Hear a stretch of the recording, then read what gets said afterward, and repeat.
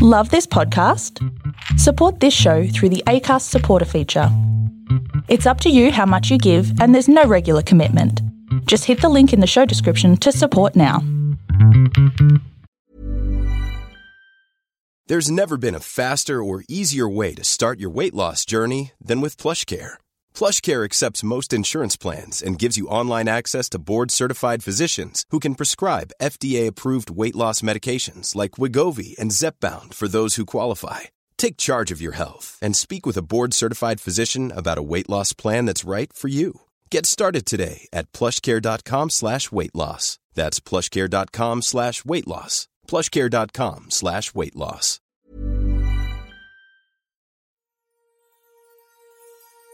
Ladies and gentlemen, welcome to another episode of the Storybox, where I, your host, Jay Phantom, has the utmost privilege and honor to unbox the amazing stories of some incredible people from all walks of life and experiences. I'm delighted and grateful that you're here today. Now let's dive into the Storybox and hear more about our guest today.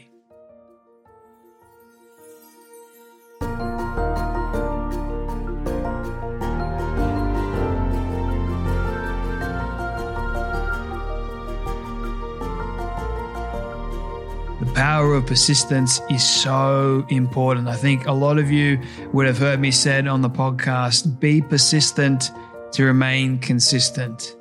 And my next guest exemplifies this in his own life. David Meltzer is the co-founder of Sports One Marketing and formerly served as CEO of the renowned Lee Steinberg Sports and Entertainment Agency, which was the inspiration for the famous movie starring Tom Cruise, Jerry Maguire. His life mission is to empower over 1 billion people to be happy. My mission is to make as many people, I want to reach every single person on this planet, to make them realize through stories that they are worth more than they ever knew or were told. David has a simple yet powerful mission that has led him on a journey to provide one thing: value in all his content and communication. And I guarantee you that's exactly what you guys are going to receive in this story with David Meltzer. He is also a 3-time international best-selling author, a top 100 business coach, the executive producer of Entrepreneur's #1 digital business show, The Elevator Pitch, and host of the top entrepreneur podcast, The Playbook. His latest book, Game Time Decision Making, was a #1 release, and David has been recognized by Variety magazine as a Sports Humanitarian of the Year and has been awarded the Ellis Island Medal of Honor. David has been featured in Inc. magazine, ESPN, TEDx, Yahoo Sports, the Huffington Post, NBC Sports, South by Southwest, Entrepreneur, Forbes, Variety, Bloomberg, just to name a few. David likes to associate himself with influential CEOs, sports icons, successful entrepreneurs such as Gary Vee, Maria Sharapova, Tillman Fertitta, the owner of the Houston Rockets, Tony Hawk, just to name a few. I guarantee you all are going to get something from David's story. It's challenging, it's inspiring, it's motivating, and there's a lot of educational thoughts and messages in this interview with David. So without me going on, let's dive into the Storybox and hear David Meltzer's story. Thanks for having me on the Storybook. Looking forward to telling some stories. Absolute pleasure to have you here. And before we get stuck into, I guess, your backstory and why you do what you do, I have one question that I love asking people first, and that is, what is your definition of success? That's easy for me. My definition of success is enjoying the consistent, everyday, persistent, without quit pursuit of my potential. Mm-hmm. So success is formulated by attaching my emotions to the pursuit of certain potentials, and those potentials can change every day, but that is success for me. If I can enjoy the pursuit every single day of my life, I am extremely successful. The thermostat of my life, as is for you, is happiness, not my bank account. I like that. So where did this idea of success come from for you? Was it like a gradual thing over time that you sort of realized it, or was it like there a catalyst moment for you? Well, I think everything's gradual, and it's just that our senses and our memories can't pick up on the incremental acceleration and growth that we experience through the lessons and the stories that we're living. So my evolution, there was certain catalytic events. I can point out 3 catalytic events in my journey that shifted my perspective from the thermostat of money into the thermostat of happiness.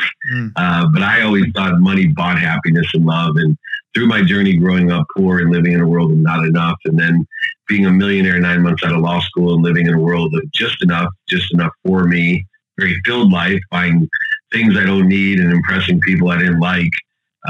But 3 catalytic events occurred in my life that allowed me to shift the paradigm from money buying happiness and love and shifting to the enjoyment of the consistent, persistent pursuit of my happiness, of my potential. That's interesting that you say that money doesn't buy happiness. Why do you think for you that it didn't buy you happiness? Because you grew up poor, you didn't have much, and then you got stuff. Why do you think it didn't really satisfy you?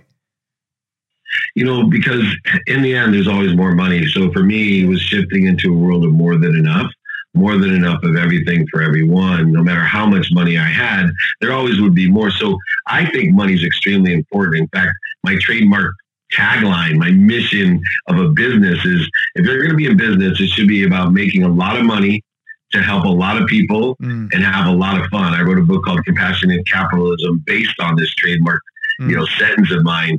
So here's what I realized about money in conjunction with the pursuit of my happiness, and happiness is the pursuit, by the way, the pursuit of my potential. What I've learned is money doesn't buy happiness, but it allows you to shop. And if you shop for the right things, you're going to be happy. So I started shopping for community centers in Africa and scholarships for kids to go to college, and supporting my own family and other community members in my state and my country and the world. And when I started shopping for the right things, money then allowed me to be happy. If I shopped for the wrong things, like I did when I was extremely wealthy, I wasn't so happy. It's very interesting, that actual thought process, I think, because a lot of young people, I don't know what it's like in America, but for Australians, we don't like talking about money. It's like one of those topics of conversation that sort of we're very closed off to for some reason. It's almost like there's this negative stigma or energy around this conversation of money because we're so closed off to, I don't want to talk about how much money I have in my bank account, or I don't want to talk about what money does to me or how it affects other people. We just don't want to talk about it at all. So whenever I bring up that conversation of why doesn't money satisfy you, they're sort of like, nah, I'm not gonna talk about it. They brush off the question. So it's interesting how there's different perspectives for different cultures as well, which I find very interesting. So I have one question that I've only asked, I think, about 5 people now. It's quite an interesting question because I've been told that you have to unpack it a little bit, but it's basically, what was one lesson that you learned when you earned your first $1 million? Wow, that's great. I love, I do a lot of interviews, so when someone asks me a question I haven't had, I love it. I think you actually have to make me think. Usually I wrap them off. The first lesson about $1 million was probably the wrong lesson. When I made my first $1 million, the lesson that I learned was money does buy happiness and love. I bought my mom a house and a car. I paid off my law loans.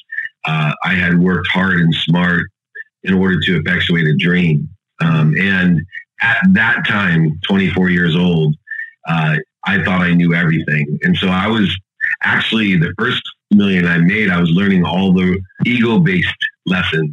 I had a separation that I was superior, that I was Midas, that money could buy me happiness and love. Everything that I was wrong about as I got older, those lessons, those were the ones I was learning, the wrong lessons, just setting me up for greater lessons and greater stories as I journeyed into multimillionairehood, and then eventually losing over $100 million and then making it back, of course, over the last 13 years.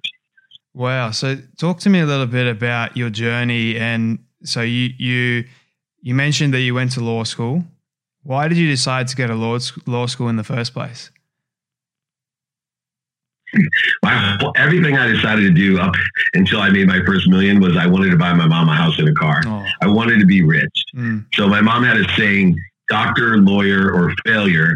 So when my dream was killed in college of being a professional football player, I got ran over my freshman year. I just wasn't good enough. I decided to go to med school.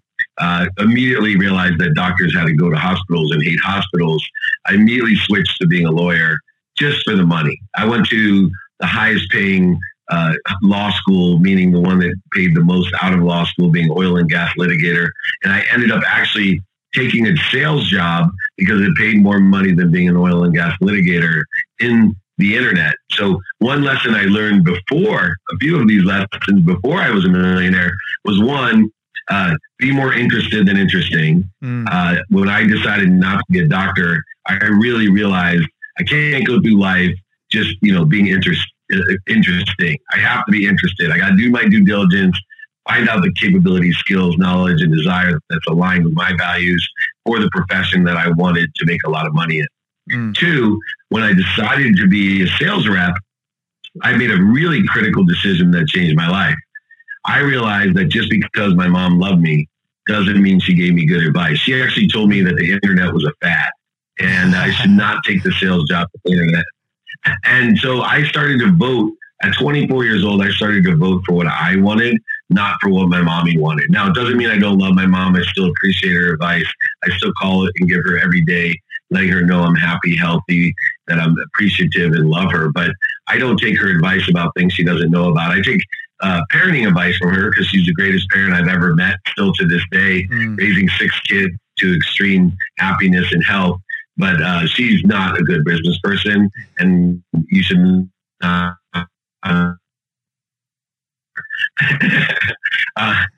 so that relationship, from law school, I took the sales job, and from that journey, I just continued to make a lot of money. The company I worked for sold for $3.4 billion in 1995. I then went to the Silicon Valley, enhancing my sales skills into a superpower called the ability to raise money, both for philanthropy and for business. And so I ended up being the CEO of Samsung's first phone division. The PCE phone was the world's first. I actually got to do Comdex down in Melbourne in Sydney in 1999. We won Best of Comdex, Best Gadget or Handheld. I forget what they called it, but it was a Windows CE device. It was way too early, way too expensive at the time. Now they're more expensive, they're bigger, and we were just 20 years too early. But I was a multimillionaire in my 30s, real estate, stocks, everything that I touched. It just reinforced that same lesson kept coming from the girl that I married to the girl that I broke up with. And I broke up with, I got engaged in law school to a really rich girl. And then I broke up with her when I made my own money, and I married my dream girl from 4th grade. Like everything just reinforced. It must be the money. It must be the money. I'm happy because of the money. And then it all came to a reality 2 years ago. Before I lost everything is when I went through the catalytic shift that money doesn't buy love. Wow. So how did you end up losing all that money, and what did that actually teach you? Did it make you more hungry to get it back, or what did it do for you? So for me, money, I lost everything because of my ego. And I had three events that occurred in my life that I think will indicate what happened. When I was 30 years old, 6 years before I went through my quantum shift, let's call it, my dad gave me the first birthday present in 20 years. My dad had left when I was 5. He was my hero. By the time I was 10, he forgot my birthday and went from hero to zero. And what made it worse than forgetting my birthday is he lied to me and said he didn't forget my birthday. He just didn't believe in birthdays. And so I realized at 10 years old, it broke my heart that my dad was a liar, a cheater, a manipulator. My dad wasn't giving us child support. And so for 20 years, I've had a estranged relationship. He barely showed up to my law school graduation. Just at my wedding, he almost didn't show up at my wedding. Just a variety of things. But for my 30th birthday, he sent me a sport coat, and it fit perfectly. And when I put it on, I started to cry. My wife said, "Why are you crying?" I said, "Wow, my dad finally gets it." And I thought, wow, this is going to be a change in our relationship, one in which I wanted. I'd grown up knowing you only get one father, And I extremely wanted to reunite with my dad. I wanted to have a real relationship with him. Well, I opened the jacket up. He had torn all the pockets out of my jacket. Oh. And so I called him. I was furious. I said, why are you punishing me? He said, what are you talking about? I said, I got your birthday present. Why are you punishing me? You gave me a jacket I can't wear. He said, it's not for wearing. I want you to hang it in your closet, and I want you to be buried in that jacket. And I'm like, is that a joke? You sent me a jacket to be buried in with no pockets? He said, no, I wanted to sit there and remind you, you can't take anything with you when you're gone. You're not going to be the richest man in the cemetery. You remind me of myself, and I don't want you to be like me. Wow. I made some huge mistakes. Money's not the thermostat of life. You've got to be happy. And I said to him, F you. I'm nothing like you. You're a liar, a cheater, manipulator. I didn't understand. I was so lost in my own ego. I told him to F off, and I hung the jacket in the closet. 6 years later, I'm running Lee Steinberg Sports and Entertainment, which is the most notable sports agency in the world. I am surrounded by the biggest athletes, celebrities, big wealth all around me. And I asked my best friend, Rob, who in the 6th grade, he's the one that asked my wife to go steady for me at 6th grade camp. And she said, no, tell him to ask me himself. And so I threw an egg at her. That's why I thought money buys love, because she ended up marrying me by 30. But she hated me when I was a kid. So Rob and I were really close friends, obviously, but he stopped hanging out with me. I went to play golf with him, and I asked him, why aren't you hanging out with me anymore? He said, because I don't like who you hang out with. And I don't like what you guys are doing. And I said, well, I'm not doing what those guys are doing. You should come out. I'm not doing what those guys. He said, Dave, you can lie to me, but don't lie to yourself. Yeah. And I went home crying that day. Then 2 weeks later is when my life changed. I came home at 5:30 in the morning, intoxicated, high. I was partying at the Grammy Awards in America with a famous rapper named Little John. And I had lied to my wife. I told her I was going to a business meeting, and I ended up changing clothes in the car and partying. So when I came home for the first time in my marriage, beautiful home, cars, everything you could ever dream of, my wife told me she wasn't happy and that I better take stock in who I was and what I wanted to become, or she was going to leave me. And she was most afraid that I'd end up dead. I got mad at her. I said, how dare you? Look around you. Do you know who you're talking to? How dare you talk to me this way? After everything I've done for you, you're going to tell me you're not happy? Are you kidding me? So I went to bed. I woke up in the morning even more mad and hungover. So I woke up, I'm thinking I'm going to get divorced. I'm going to take everything I have. I live in a world of just enough for me. And I got, 3 beautiful daughters, young, and I'm just so furious thinking, what friend of mine should I call to be my lawyer? I can't believe how offended I was, all these needs of the ego. I was so lost. And then I look over in my closet, and guess what's shining at me 6 years later? Sitting there, that jacket. And I looked at it and I realized, and I still get choked up today. I looked at him like, I'm just like my dad. I am a liar. I'm a cheater, a manipulator, overseller, back-end seller. And I better take stock in who I am, because I don't want to end up like that. That jacket, I got so mad. That jacket saved my life, and so did my wife. And I did. I took stock in who I was that day. And I've lived by an outline. I wrote a book about it, but I've lived by an outline of key values of gratitude. I don't live a day without saying thank you for everything I have. I don't live a day without trying to find the light, the love, and the lessons. I don't care about COVID. I don't care about any type of outside forces in my life. I will find the light, the love, and the lesson in everything that happens to me. Forgiveness, I forgive myself every day for being who I am, the hypocrite, the growth that I'm going to experience, and I forgive everyone else. I can only give what I have, and I allow it to come through me. I live with accountability. I ask myself 2 questions every day. What did I do to attract this to myself, and what am I supposed to learn from it? And then finally, what I call effective communication or inspiration. I know how much power, light, love, and lessons that I'm always connected to. And if I'm creating any type of interference or corrosion to that connection, that's when I stop, drop, and roll. That's what I'm supposed to do, is suck in and allow as much power, light, and lessons, more stories and lessons that come through me with appreciation, gratitude, and adding value, and connect me to everybody else and clear those connections as well. So this is where my mission in life started, to empower over 1 billion people to be happy. So I'm looking for, 1,000 people like you, Jared, that will empower another 1,000 to empower another 1,000, 1,000 times 1,000, 1,000,000, 1,000,000 times 1,000 is 1 billion.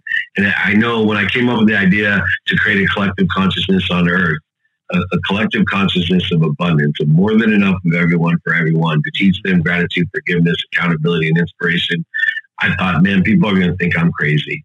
But then I did the math. I connected the dots backwards, and I said, you know what? There's more than 1,000 Jareds in the world that are capable of empowering 1,000. And it's not that hard. We just got to take our time, and we have to empower and take our time to teach people and to care about them and to let them find the light, the love, and the lessons and everything. Because if we can create this collective consciousness, everything will change. An abundant world is a world of more than enough of everything for everyone. And most importantly, happiness. Happiness is the best disease in the world. It is so viral, Jared, that we can spread it just by witnessing it. And it will strengthen your immune system. It will kick COVID's ass. Happiness is an incredible energy, an incredible light, an incredible lesson. And that's the journey that I'm on. That's how it occurred. More than happy to answer any other questions you may have. Wow, that's amazing. That's a very powerful story, and I appreciate you sharing it as well. It inspires me because I resonate with that 1 billion people. I want to reach as many people as I possibly can through this powerful medium of story, because story changes lives. And I appreciate you for sharing that story, because I know a lot of people are going to get quite a lot from it and feel valued. And it's interesting how you said that happiness is like a disease. It's contagious, and all you need to do is sometimes smile at people. It's amazing what a smile can do. So I'm curious to know this difference between happiness and joy. So are there any differences, or can they be sort of linked with one another? That's a great question as well, because a lot of people like the word joy better than happiness. They think joy, it's kind of the difference between motivation and inspiration. I've distinguished between the two. Not everybody does. Everybody defines things differently. Motivation to me is getting you excited and getting you up. Inspiration takes you there for a lifetime. I think for me, happiness gets you up. Joy takes you there for a lifetime. That's good. And so happiness is those first steps that will lead to an over-encompassing joy. In my case, though, most people resonate as you're teaching. You learn to use certain phrases, words, etc., because you want to hit a larger spectrum. And so sometimes you'll especially when you have hundreds of thousands, if not millions of people a week that are engaging with you, and you use the wrong word. It's really funny because I don't want to spend my time in the nuances between the two words. So I use sometimes easier words because everybody gets happiness, and they're like, why do you say joy? So that's why I was laughing at that. Yeah, man. It's honestly like, I find that gratitude is like the ultimate stem of happiness. And then out of happiness almost comes joy. Because I think joy is a state of being and a state of mind. And then out of that flows everything else. Gratitude, happiness, the whole thing. So it's interesting when you unpack all the words and you really find their heart meanings. I find that very interesting. So I am very mindful of your time, Mr. Meltzer. So did you have any fears at all when you were working for the number one agency and then after that moving towards losing everything and then having to build it back? So what were some of the fears that you had in your life, and what would you recommend for a young person struggling with fears in their own life right now? What would you recommend to them? Yeah, so I practice ending fear, and I have fears every day, and I had a tremendous amount of fear. One was to tell, Lee Steinberg and the Hall of Fame quarterback Warren Moon that I was bankrupt. Wow. Because I thought they'd fire me. One of the things that you promise when you represent athletes is to take care of them, that they won't go bankrupt. And I was the icon for financial success for the firm. So that worried me. Another thing that worried me was telling my mother. Not only was I the only one in my family ever to financially fail, but more importantly, I lost her house because I bought my mom a house. The only reason I wanted to be rich, forgot to take it out of her name. but my name. So I had to tell her that I went bankrupt and she had to move. So that was fearful. But the practice of ending fear is a lifetime practice. And I utilize stop, drop, and roll to practice ending fear. I always say, if you're not aggregating a list of identities to fear, meaning the need to be right, the need to be offended, separate, inferior, superior, anxious, fearful, all these different ones. Guilty is another fear-based emotion. So once you can identify it, then you can get in the practice to stop, drop down. I'm a ferocious Buddha. That when I say drop down, what I do is use my free will to stop. That's ferociousness. Then drop is the Buddha. Take 6 deep breaths, calm down, get to the center or neutral, then roll in the trajectory that I want to go into. And so I use that because when you're in ego-based consciousness, when you're afraid, your mind, body, and soul are on fire. Oh, yeah. So when you're on fire, you stop, drop, and roll. That's how I practice it. I've been practicing it for 13 years, and it's put great efficiencies in my life and great happiness and joy. That's really good. I have a couple more questions for you, if you don't mind. So one of them is, you've been able to speak to a lot of high-profile, very rich, very successful individuals in business. You've been able to speak with celebrities as well. And have you noticed one commonality amongst them all that sort of sets them apart from each other or makes them all one? If that question makes sense. Yeah, that question is one of my favorites as well. There is one common denominator between all hyper successful people, no matter if it's a rocket scientist, a Hall of Fame athlete, an entertainer, key level executives. I do a podcast called The Playbook. I've had them all on there. It is the attitude that they must be what they can be. That's the only common denominator. There's so many different nuances of math and English and whatever, but they all have a desire. They must be what they can be. And that desire is one which I try to instill and empower in others, because I think that's the secret sauce to getting what you want in life. That's good. If you could go back to when it all started for you and tell yourself one thing, what would you tell yourself and why? Yeah, I would tell myself the same thing every year, every minute, every moment, because to me, it was the greatest lesson that I've learned so far. It's called radical humility. Yes.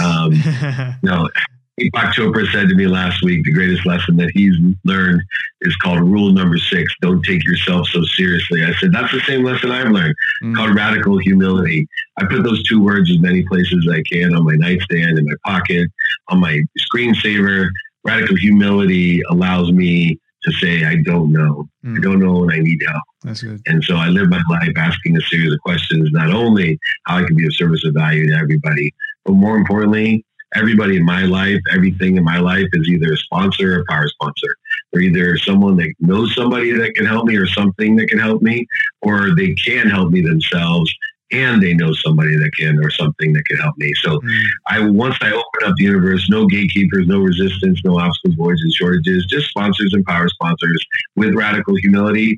I remind myself every day that I'm living a humble existence to be of service and to receive service. That's great. I have 2 sayings in my life, and the first one is, be persistent to remain consistent.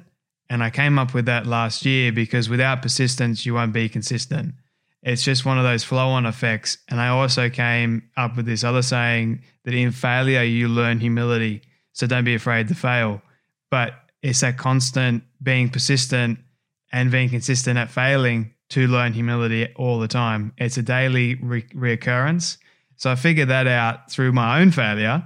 And that's where I've been more appreciative of life and been more grateful for what I have, being more grateful for the failures at the same time. So I really appreciate That's awesome. It's like the chicken and the egg, right? Like, I think you have to be consistent to be persistent. You have to be persistent to be consistent. That's beautiful. Yeah. It's a great analogy that I just thought of last year. I mean, one last question for you.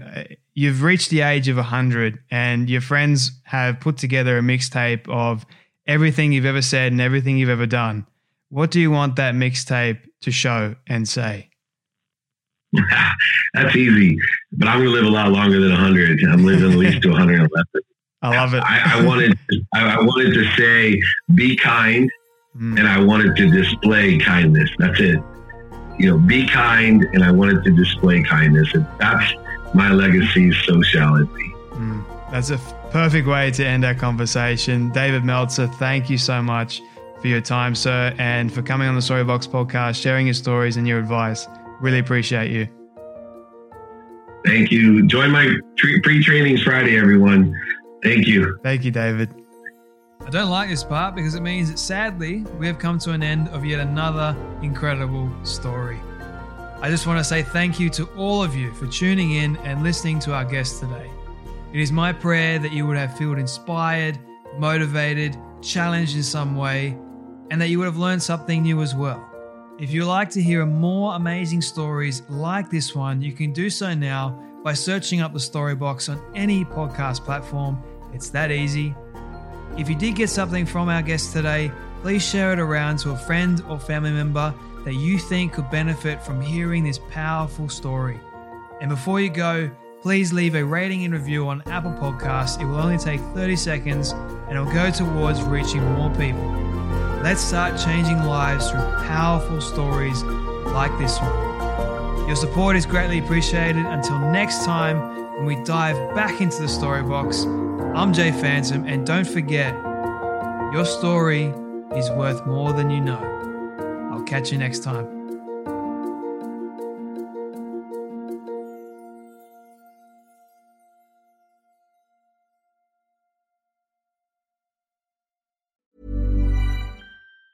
Ever catch yourself eating the same flavorless dinner 3 days in a row?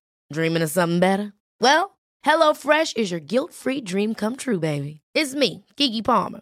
Let's wake up those taste buds with hot, juicy pecan-crusted chicken or garlic butter shrimp scampi. Hello Fresh.